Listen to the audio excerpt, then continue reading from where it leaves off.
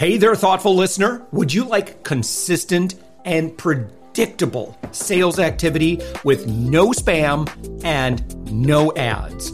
I'll teach you step by step how to do this, particularly if you're an agency owner, consultant, coach, or B2B service provider. What I teach has worked for me for more than 15 years and has helped me create more than $10 million in revenue. Just head to upmyinfluence.com and watch my free class on how to create endless high-ticket sales appointments. You can even chat with me live, and I'll see and reply to your messages. Also, don't forget, the Thoughtful Entrepreneur is always looking for guests. Go to upmyinfluence.com and click on podcast. We'd love to have you.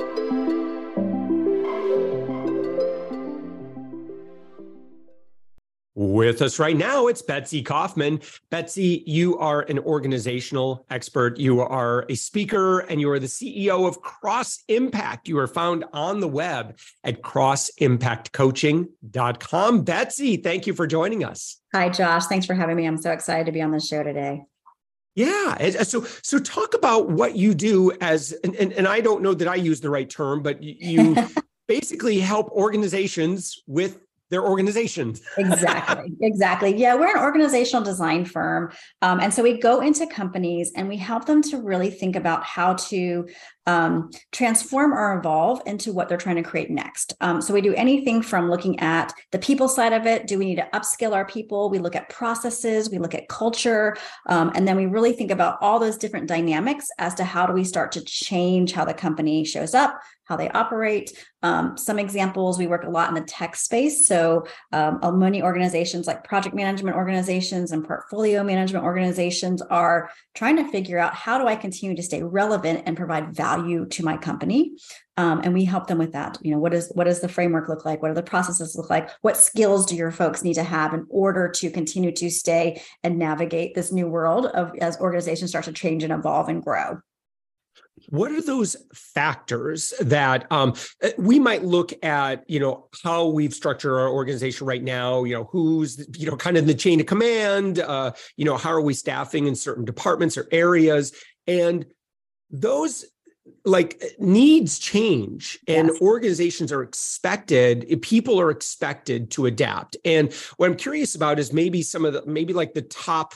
Like if we're playing Family Feud, show us the top factors. We've got the top answers on the board. These are the top either external or internal factors that necessitate change. Yeah. What would be on the board if we were playing right now? Oh, goodness gracious. Top 5. There's so many here. I feel like I need to I'd love to do a survey and see 100 people said.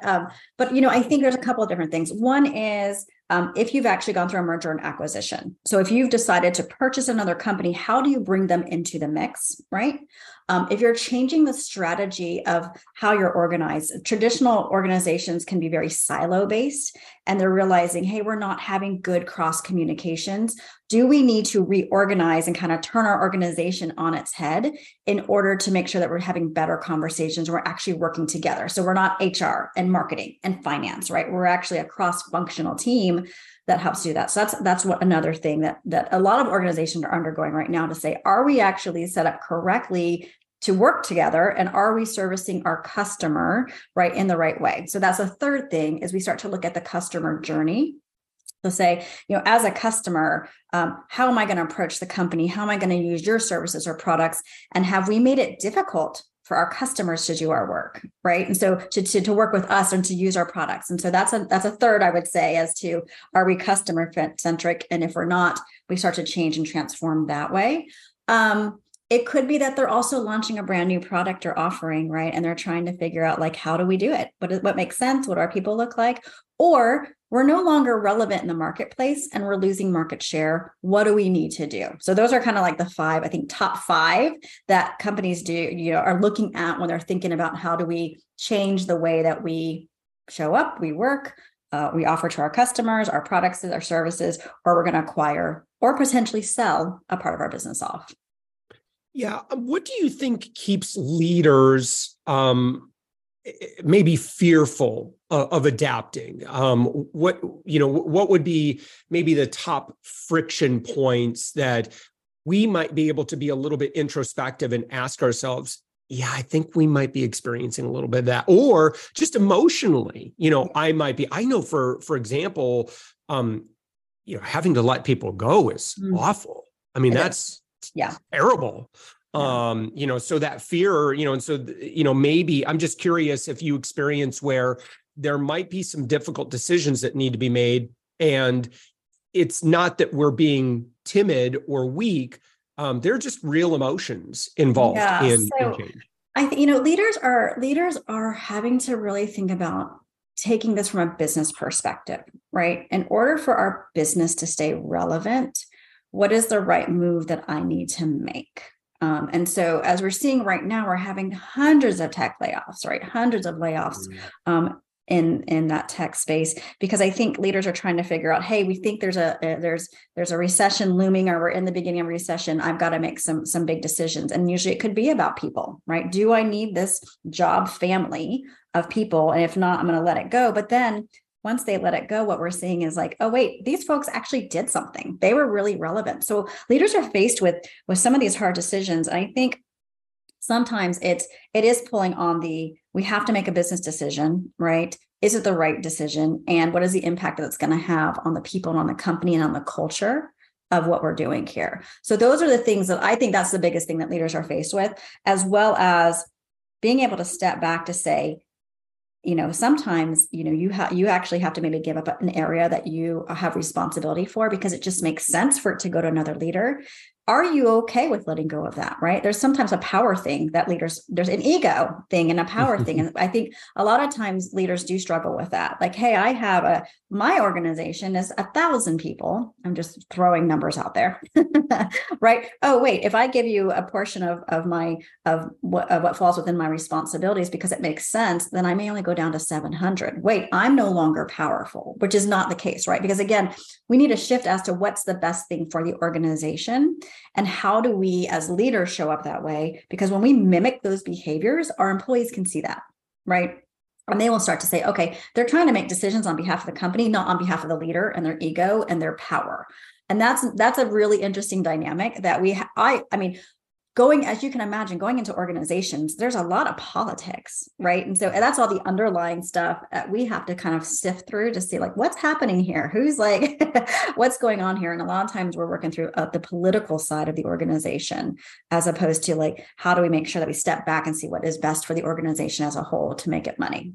Yeah. How do you see leaders best say either implementing change or, kind of leading in culture in a world where perhaps all of your team members, your employees, might be pretty transparent on social media. I'm curious, maybe what you've seen historically there, where, especially I think I've seen some headlines of unfortunate, like layoffs, for example, and guess what? That's all going public, potentially, because let me just sum up the TLDR version of this question here. Stop meandering here. Is that does, the fact that I think a lot of organizations are a little bit more glass house, from my observation, than we have in the past. Yeah. How does that impact our ability to do what we need to do?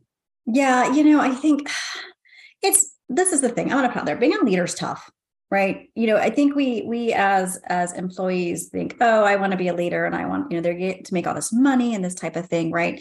Being a leader is tough, and they're having to make hard decisions. And sometimes leaders are making really good, transparent decisions and, taking pay cuts and saying, hey, I'm feeling this pain too, where others are not, right? And instead they're actually laying off thousands of people. So I think as a leader, sometimes it is really important that you need to like look yourself in the mirror and say, okay, if I were that employee that I'm getting ready to lay off, right? What is the impact that it's going to have? And how do I lead them through this, right? What's the right thing that's going to happen? And so, there is social media out there right now. There's all kinds of information, and it comes across my feed as to this company had X amount of layoffs and this leader handled it really well, right? Because they were very forthcoming. They gave us all packages. They've given us information on how do we continue in our job search.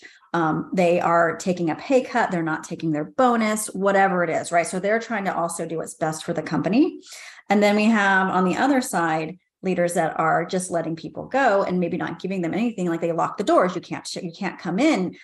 You're potentially on maternity leave or paternity leave and on vacation, and all of a sudden you no longer have a job, right? And then they're not taking any type of hit, right, from those impacts. And so I think as a leader, you need to really like, who are you, and how do you show up, and how do you lead through these types of big, hard, tough decisions?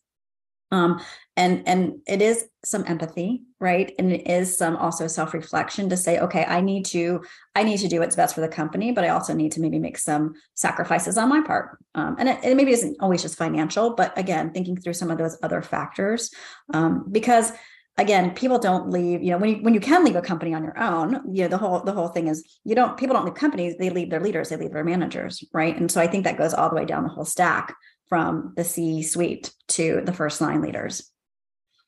When we think about how we work together, as a team, again, as a culture, I'm sure you've seen a lot when it comes to, having to now adapt to distributed workforces and the reality, whereas I think maybe there was some glimmer of hope that we were going to put the toothpaste back in the bottle. That's become increasingly. Where do you think we're headed when it comes to remote work? Allowing more and more, allowing people to work from home remotely, or where laptop life. Where do you see us going there, and how can we stay ahead? Yeah, it's tough. I think we're headed towards a hybrid. I really do. I think most companies are going to try to figure out some sort of flexible plan, right? So if we, work from home 3 days a week and come in the office 2 days a week, I know that doesn't make a lot of people happy, but that's kind of becoming the norm of what we're seeing now. I also think the more progressive companies are going to say, we are fully remote. You don't have to come into the office, and we're going to figure out how to make this work.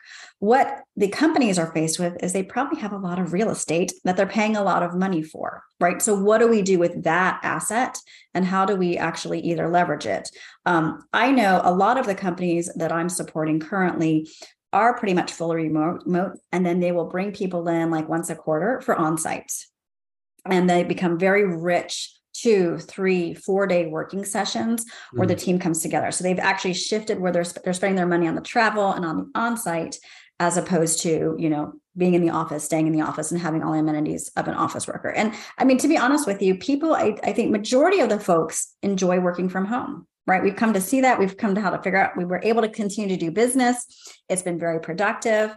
And we've also now created this new balance in our life that we're like, hey, I'm not sitting in traffic for an hour or two every day. It's lovely. Right. However, I am also now able to be online much longer, which can be a little bit harsh as well. So I think there's a balance there between that companies need to figure out. But I do think you're going to see folks that want to stay and work from home more so in the future. The digital nomad thing is very appealing. So, and those are some of the things I think, that some companies are going to have to think about. Like, are we okay if one of our employees works in Portugal or Spain? As long as they're doing their work, do we care? Right. And so there's an interesting conversation. It's probably a whole nother podcast that we could go into with this. But that's been a lot of the conversations that I know I'm having with many leaders and many companies. Betsy, you've worked with a lot of big enterprise level companies, for example, Bank of America, United Health Group, Allstate, Duke Energy, Family Dollar, Microsoft, a real extensive list. What does engagement typically look like with you? Like what, how long are you working? What kind of outcomes are you looking at? Do you co-create with your client? Yeah, we do. We do all kinds of different types of engagement. So, for example, for some of our clients right now, we've been working with them for 4 or 5 years, which some entrepreneurs are like, wow, that's crazy. However, we're solving different problems in different parts of the organization. So, for example, for those types of clients, we're going in and helping to really look at how do we transform an area, right? How do we put in a new process? How do we change and change out job skills and job roles and that type of thing? And so we kind of do very statement of work based. And usually statements of works are 6 months, 9 months, 12 months. And those are more of our consulting type engagements. We also do leadership coaching. So we will go in and do one-on-one leadership coaching where we have a full 6, 9, or 12-month package. And we do 360 leadership coaching, and we get that feedback from them. And then we coach that leader everywhere from emerging leaders all the way up to C-suite. And then the last type of engagement that I really love is I love doing what I just talked about, these facilitated on-sites and on-sites or off-sites, depending on where you are. But it's 2 days, 3 days, 4 days. And we just come in and we really craft a phenomenal workshop where we can get to some of the big elephants in the room and we do the tough work, right? They're spending the time, they're spending the money, they're focused, and we do the tough work on what are some of the decisions and actions that we need to make and how do we continue to move forward as a company. So we have different various types of engagements. And I think that's why we have been able to be successful, is that it's like, hey, we need to solve for this. Well, let's just do a workshop. That's just a 2-day. Okay, well, we need you to come in and we've got this big honking, thing that we're trying to transform. Great. Let's go. That's a statement of work. That's 6 months. That's 9 months. So what's nice is that I was telling my team yesterday, I'm like, I think we have all of our offerings could potentially solve most problems that companies are facing, right? And so it's been kind of nice that we've started to evolve into that from our company's perspective as to let's pick and choose what would be the right thing for you in order to support you. Yeah. Betsy Kauffman, your website again is crossimpactcoaching.com. When somebody goes there and someone's been listening to our conversation and they're like, all right, I need to get on a call with Betsy and her team, or they're just interested in learning more about how you could potentially help maybe solve some imminent things that they know that it's got to be addressed. What would the kind of the next step for them after this podcast be? Yeah, go on the website, and I believe there is a contact us form. Again, I'm being terrible because my team is probably going to kill me, my marketing team, but I'm sure there's a contact us form, and that will go into our team box, and then we'll reach out to you and figure out how we can support you. The other way is to find me on LinkedIn and just send me a connection request in a direct message. Betsy Kauffman, Kauffman. You can just reach out to me directly, and I would love to hop on a phone call and just figure out what's going on. What are some of the things that you're working with, and how do we support you? Sounds great. Again, Betsy Kauffman, you are the CEO of Cross Impact. Your website is Cross Impact Coaching, an organizational redesign firm. Betsy Kauffman, thank you so much for joining us. Thank you. Thanks for having me.